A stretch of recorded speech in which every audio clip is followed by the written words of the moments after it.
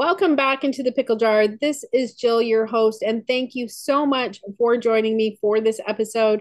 Today's episode is our friend Michelle sharing with us her journey with Addison's disease. She has some amazing tips and advice and reminders for all of us living with Addison's disease because Michelle has lived an active life with Addison's disease for over 30 years. And I am so grateful that Michelle reached out to share her story with us. So, again, Michelle, thank you so much for joining me today. And I look forward to sharing your journey and your story with our listeners today. All right, let's get started, Michelle, by you sharing a little bit with our Pickle Jar family about yourself.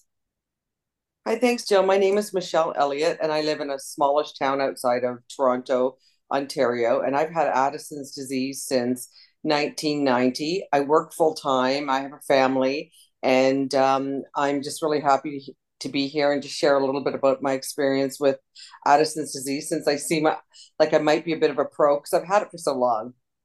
I think that's absolutely wonderful that you're here today because I think it's especially important for people that are newly diagnosed with Addison's disease to hear from somebody that they can live healthy, active lives and meaningful lives.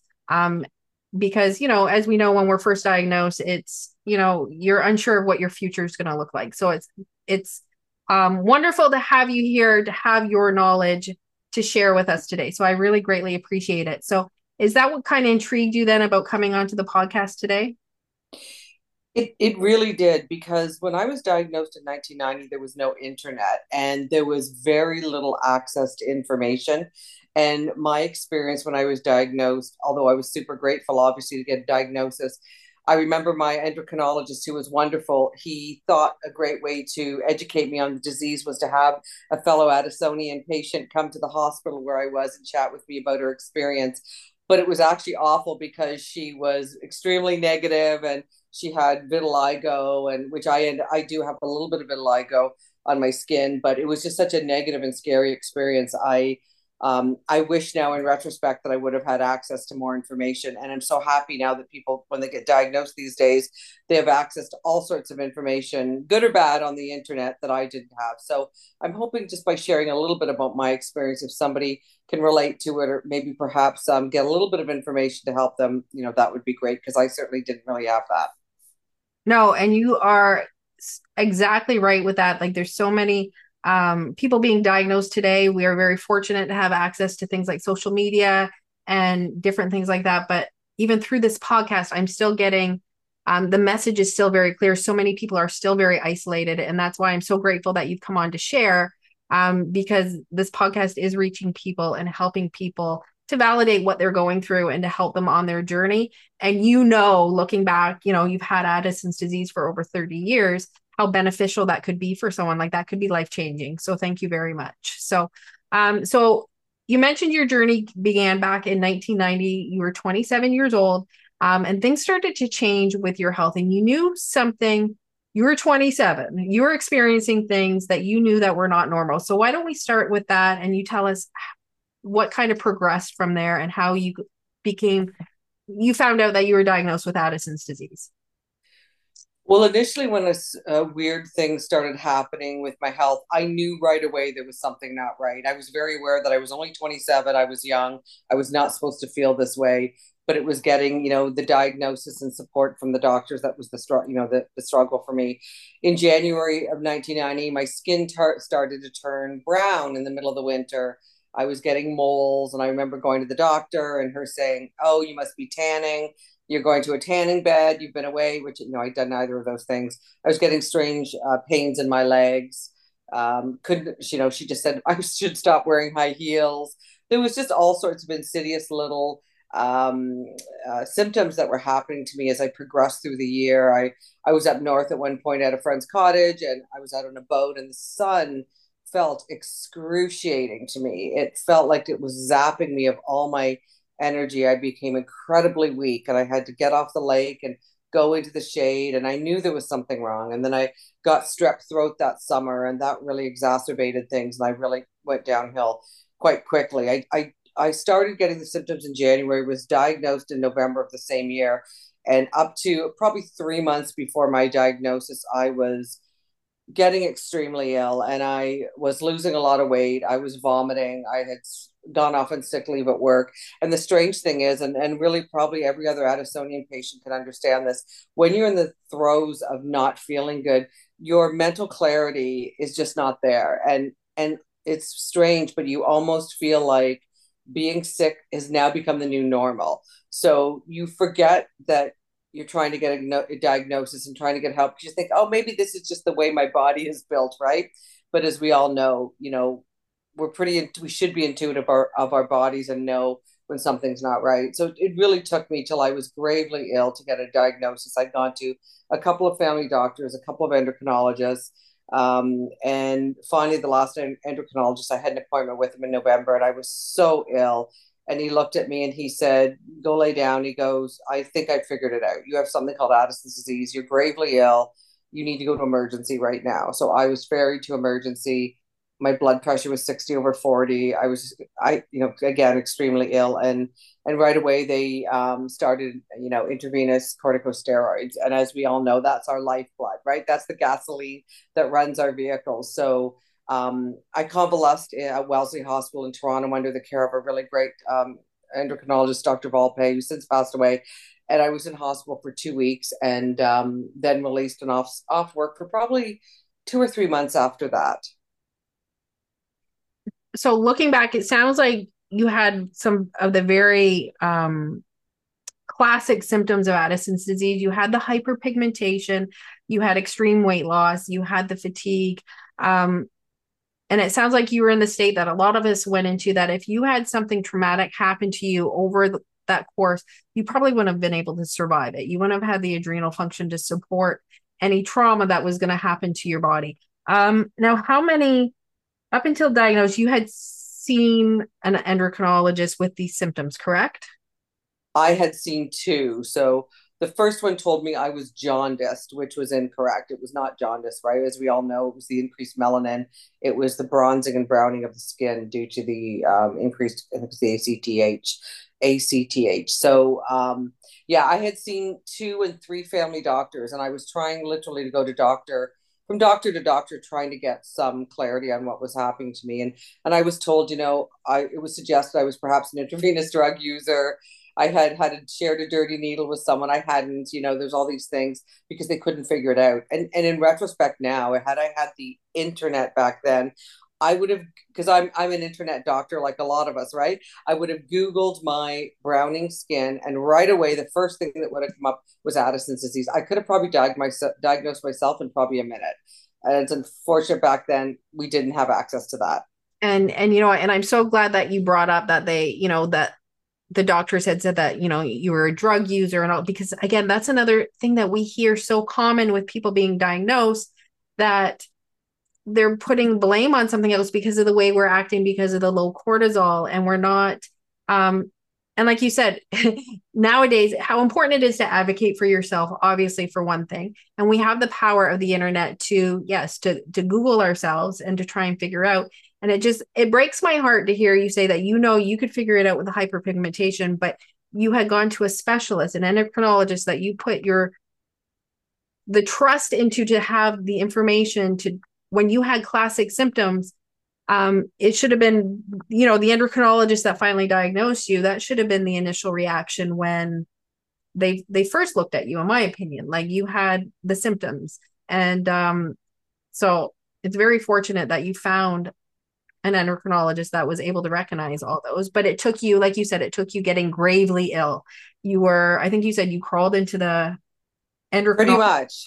pretty much, Yep. right? You were so weak, and So weak. so weak. So obviously, I'm assuming once you started the steroids, you started to feel better. You remember It's that truly moment? like putting, and you know this because you've had Addison's disease, right? It's truly like putting gas in the Yeah, tank of a car. When the car runs out of gas, it doesn't do anything, yeah. right? It's the same thing. You almost sit up in bed and go, I'm healed. Yes, It's the yes, strangest yes. thing, right? It is. No, So you're right. It's an amazing. It is, and I think only us with Addison's disease can really know what it's like to go from this death state to all of a sudden feeling. It's like a miracle happening in your body. it's It really is. It it really. is. It is. Yeah, and I was diagnosed too at the same time as I had Hashimoto's, which is autoimmune, right? Thyroid disorder. When my immune system turned on myself, which killed my adrenal glands, killed my um, thyroid, and I was actually also told that I probably couldn't have children because it had affected my ovaries as well. But thankfully, 6 months out of the hospital, I managed to get pregnant, and I gave birth to a full term healthy daughter, and she's great, and I feel like that's been such a blessing out of it because I at one point when I was diagnosed, I was very unsure that I could have children. So for me, that was an amazing miracle after just 6 months being out of the hospital. And then did you have any issues with your Addisons throughout the pregnancy in terms of, because if it was just 6 months, obviously you're coming from a very ill state and now your body is producing a baby, which is very stressful and a lot of work. Um, did you have any ups and downs throughout the pregnancy in terms of Addison's related? And I can't lie. I had an amazing pregnancy. I that's had put on so much weight previously when I was diagnosed with the Addisons. They pumped me full of steroids, and I was very high doses of steroids for a while. And I put on a lot of weight. And so when I got pregnant, I just felt like I couldn't gain any more weight. So I actually gained maybe not even 20 pounds. I actually had an amazing pregnancy. I felt great. And the only thing, during the pregnancy, they had to monitor her through ultrasounds just to make sure there was no birth anomalies due to right the high doses of steroids. So, but other than that, no, it was great. I can't say that I had a bad experience at all. It was considering everything that had previously happened to me. The previous year, I think I had an amazing pregnancy and birth. Oh, you know what? That's great to hear because I know there's a lot of people probably listening too that are, thinking about getting pregnant or concerned about it. And I mean, nothing's perfect, but it's always nice to hear a nice positive story that they do happen because it is, it's always in the back of our minds with Addison's disease that we're not too sure what our bodies are going to do to us in a new situation. So Mm-hmm. since your diagnosis, and so that would have been back in 1990, tell us any significant moments from then in your journey in the last 30 years. Well, this is going to sound funny, but honestly, the advent of the internet, because all of a sudden I had access to all this really great information, right, that everybody else seemed to have when they got diagnosed. So that for me was a bit of a game changer because if I was feeling a certain way or I thought, oh, I don't feel so good today, what is this? I would Google it. I actually learned so much about my disease and how to manage it and how to cope with it when I got diagnosed. I remember when I was diagnosed, my endocrinologist saying, if you don't feel well, double your steroids, triple your steroids. But somehow we had that conversation once and it didn't resonate with me. So when I got out of the hospital over the years, I had been sick a couple times. It didn't occur to me to double my steroids until I got this internet and I started researching and I, learned a lot more about how to manage the disease. And I found just that education, that information, I became so much more aware of how to live a better quality of life with this disease.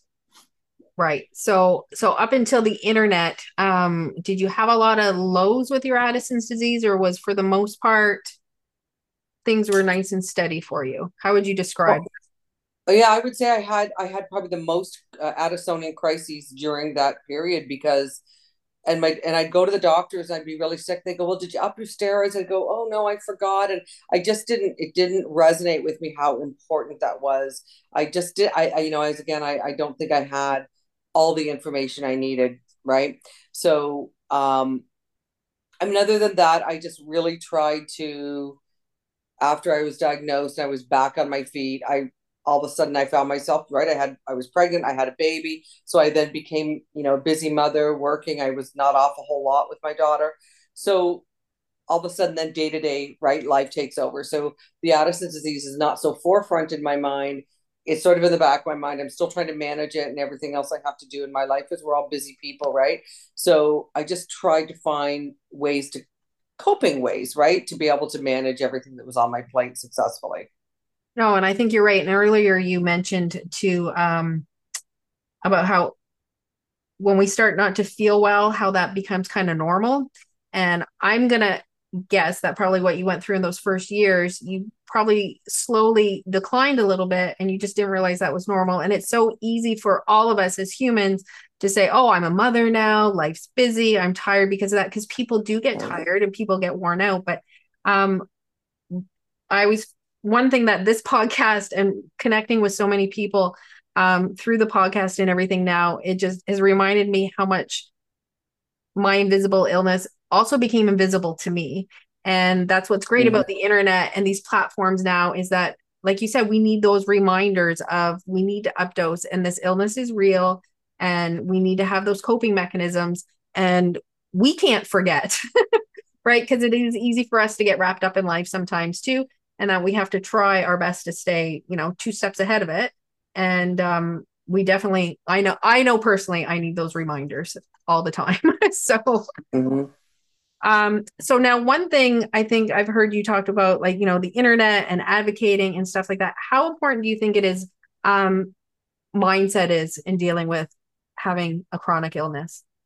Oh, I think that's 150% of the battle. I really do. Because like I said, when I was first diagnosed, I was introduced to another Addisonian. And I remember when she was telling me her tales of woe and how awful life was being an Addisonian. I remember thinking to myself, no way, I'm not going to feel this way. I can't get on that train because I'm 27. I have a lot to live for.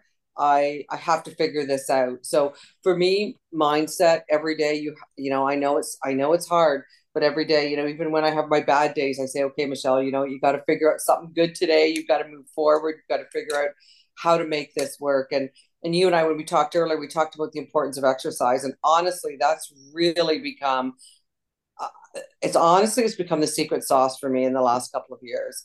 Is as I've gotten older, things hurt and things creak a little bit more, but exercise has it helped me incredibly keep that mindset, front and center in terms of, it's going to be a good day today. Okay, so how are we going to make it a good day? Okay, let's start out by exercising, right? I've got a really busy job, stressful job. These are the things I have to accomplish today, but it's important that I start the day out right. And that, exercising and kind of those daily affirmations are really important to me because when you have a chronic illness, not every day is sunshine and roses. Most days I feel great, I have to say, but there's days I get up and I'm like, wow, I don't think I'm feeling good. I'm not sure how this is going to turn, but I still have to, get myself in that frame of mind that, okay, if I am going to slide and I'm going to have a crisis, what do I need to do to take care of myself? Right. So it's always putting, I guess, myself front and center and how I can manage this for myself in a positive way, if there's a positive way to manage it. Right.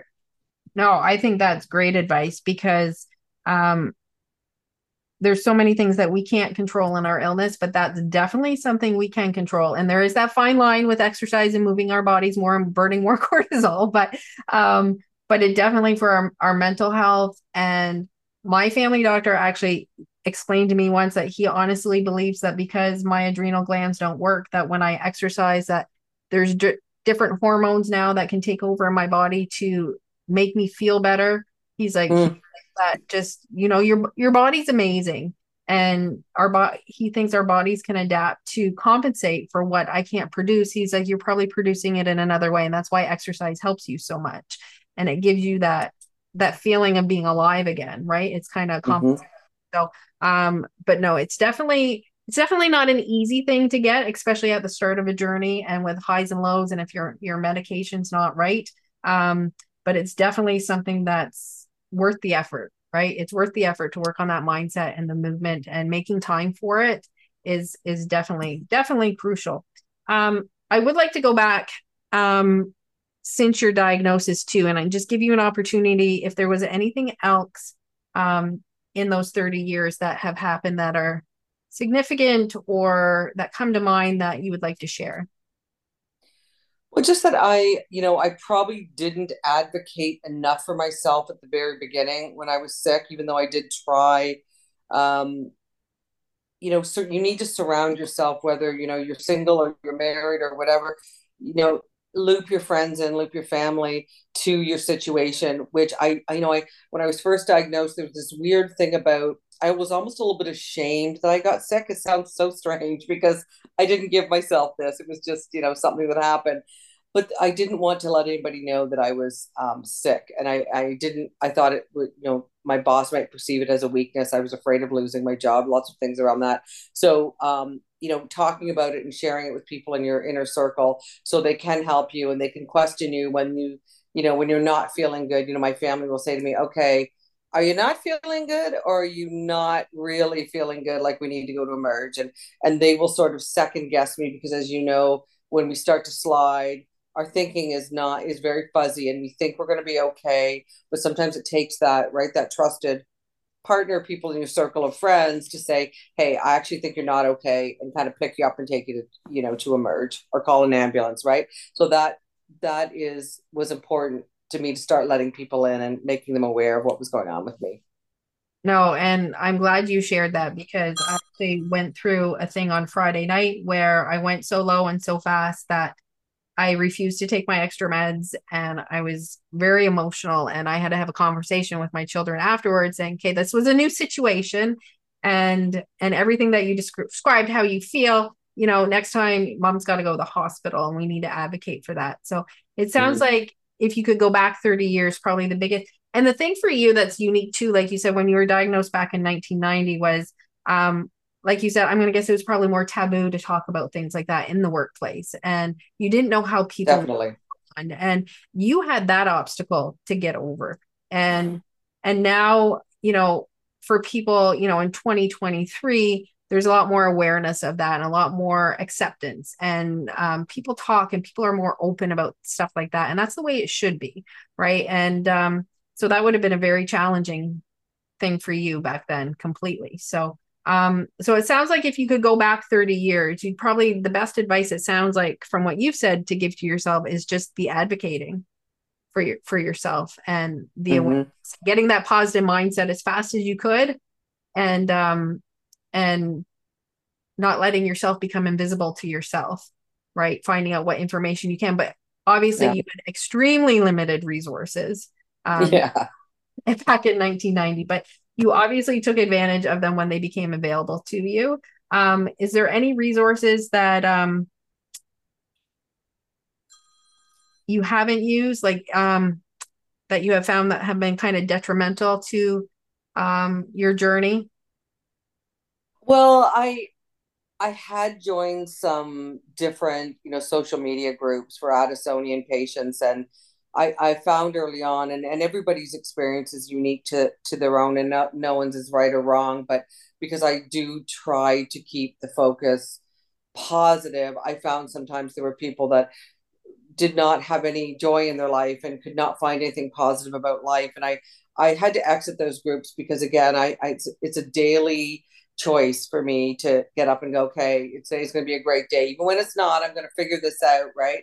So, I would just say it's important to gather information and speak to people, because everybody has different experiences, but you need to be wary of people that sometimes won't find any joy or won't try and help themselves, right? And you can get really sucked into that vortex, and it's not helpful, right? Because we live with we have a life altering disease, and it's important, if you just want to always think about life is going to be awful and my life is terrible, well, it really will be. So yeah, for me, it was just important to surround myself with people that had some negative experiences, of course, but we're somehow figuring out how to make it work for them too, because I had to figure that out for myself, right, early on in 1990.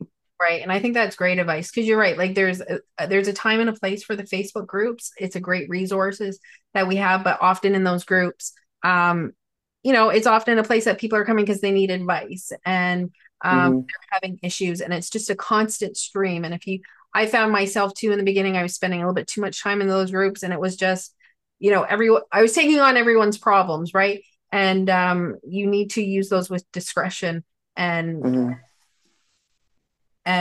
there are some really great Facebook groups out there with people with with Addisons that are athletes and different things like that. So you Mm-hmm. always need to find, I think, what resonates with you, right? Mm-hmm. Find Right. if it's not working for you, it's okay to walk away from things and Mm-hmm. so now let's go to I have a few questions here for you, Michelle, that I'm going to ask you and I just want you to answer them in a couple quick sentences if you can, and let's see what you come up with.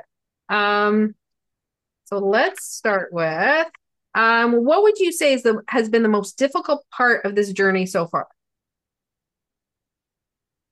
I would say probably realizing that, around every corner there could be potentially a dangerous situation for myself, whether that's traveling to a certain country where the water is not safe to drink, right? It limits travel.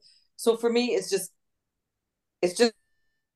kind of suck, right? That I have to kind of moderate my life a little bit and accommodate for the fact that I have this disease and I can get sick. So I mean, that's just a kind of a feeling sorry for myself answer, but it's just that I have to maybe temper what I do in my life.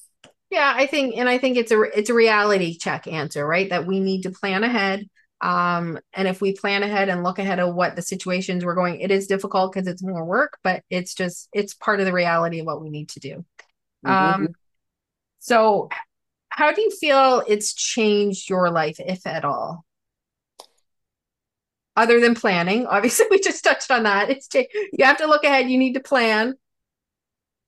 You know, I have to say I don't know otherwise, right? Because I've had it since I was fairly young, and it's just maybe, yeah, maybe that awareness that I need to plan a little bit differently in my life. I just can't go off anywhere I want without, my meds and things like that.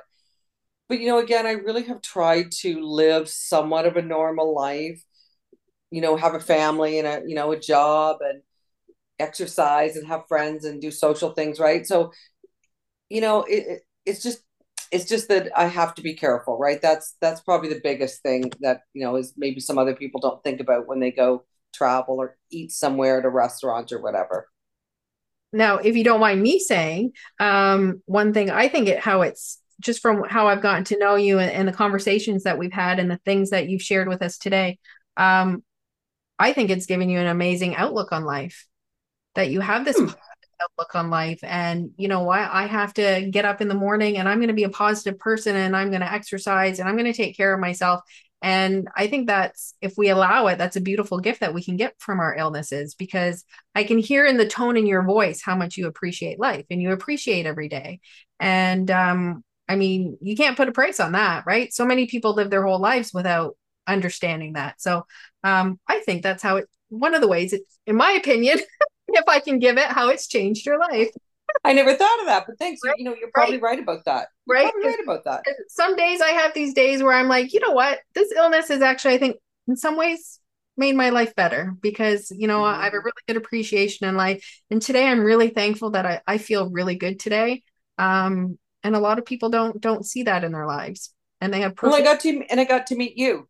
and we get to meet great people. No, you're right. And I've said it before on the podcast, like there's something magical when you meet people and you can connect with an illness, right? When we can relate that Mm-hmm. way, because it's a connection that you can't put a price on that either, because we know each other and understand each other on a very in-depth level, that's Mm-hmm. very intimate and very personal, right? Like that we can't share. Mm-hmm. So um so what would you say are your top coping mechanisms to deal with everyday life? Because, like I said, everyday life becomes everyday life to us. And I think we forget that we do things to cope every day because it just becomes normal for us. Yeah, that's actually really true. Again, I go back to exercise, right? I remember when midpoint of me being diagnosed, I wasn't exercising. And, my family was saying, if you exercise, you felt better, you'd feel better. And I say, no, I'm too tired to exercise because, as we know, Addisonians, right, we've got only so much in the tank. And then at the end, we lose energy at the end of the day. And I remember my family saying, yeah, but if you exercise, you'll feel better and you'll get more energy. And that never made sense to me until I started doing it, right? And then you realize, of course, that is the secret to it. The more you exercise, the more energy you have. So it's definitely, exercising, and it's definitely knowing when, if I've had a really stressful week at work and a busy week, to dial it back on the weekend. And there's weekends I will spend on the couch watching Netflix because I know I've had a stressful week. I'm exhausted, I'm fatigued, maybe I haven't been sleeping really well. So those particular 2 days, I'm just going to dial it back and just have a little me weekend and not exert myself too much. So it's really, and that took a long time for me to figure that out, right? Is to be self-aware enough to say, okay, you know what, I've had a really tough couple of days. Tomorrow I'm just going to, hang around the house and do nothing, right? So it's and also giving myself the permission to do that as well.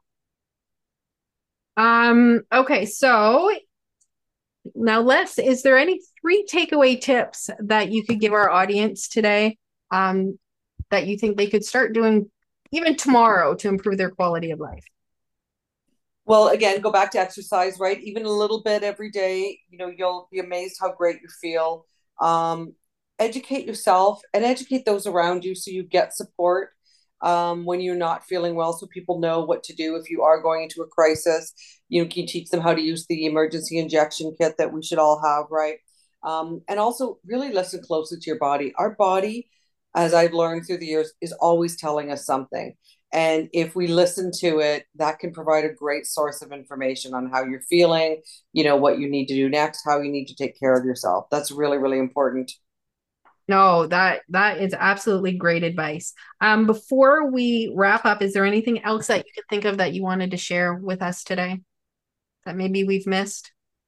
Um, Not really, other than just thank you so much for having this platform, because I wish I had something like this when I was diagnosed so I could have learned about all the stories. So I think it's super educational and really valuable what you're doing. And I appreciate you, giving me a chance to tell my story. And if anything resonates with somebody that might help them, or, give them some additional information they didn't have, then I think that's wonderful. So thank you very much, Jill, for having me on your show. Well, thank you, Michelle, because I really, really appreciate it. And you're right. And the hopes of this podcast is that not only can people, it validates the journeys that we are all on, because all of our stories are different but so similar. But like you said, hopefully, give some hope. You've had Addison's disease for over 30 years. You've had, a normal, active, healthy life. And that's very inspiring for people. And you gave some great advice today. Like I got to work on my couch days. Really, really bad at it. She goes hard all week and she just keeps going hard. And but I really like you said about advocating the exercise. If you don't feel good, listen to those symptoms, because Mm, like I said, they become normal for us. Those symptoms are just everyday chatter in our body, and we have to not mute that chatter. We have to listen to it, because I often tell myself, what did you feel like before you got diagnosed? Oh, well, this is how I feel right now. Well, it's the same chatter, it's the same voice inside coming up. mhm, And having that positive mindset and just keeping that communication open with yourself and trusting your own instinct is so, so important. So, thank mhm, you again for reminding us of all those important things, because not only was your story important to share, but we all need those reminders. And so, thank you very much. So Michelle, again, thank you again for sharing with us in the pickle jar. And if anyone would like to share their story like Michelle did today with us, please send me an email at thepicklejar@rogers.com. And until next time, please be well, my pickles.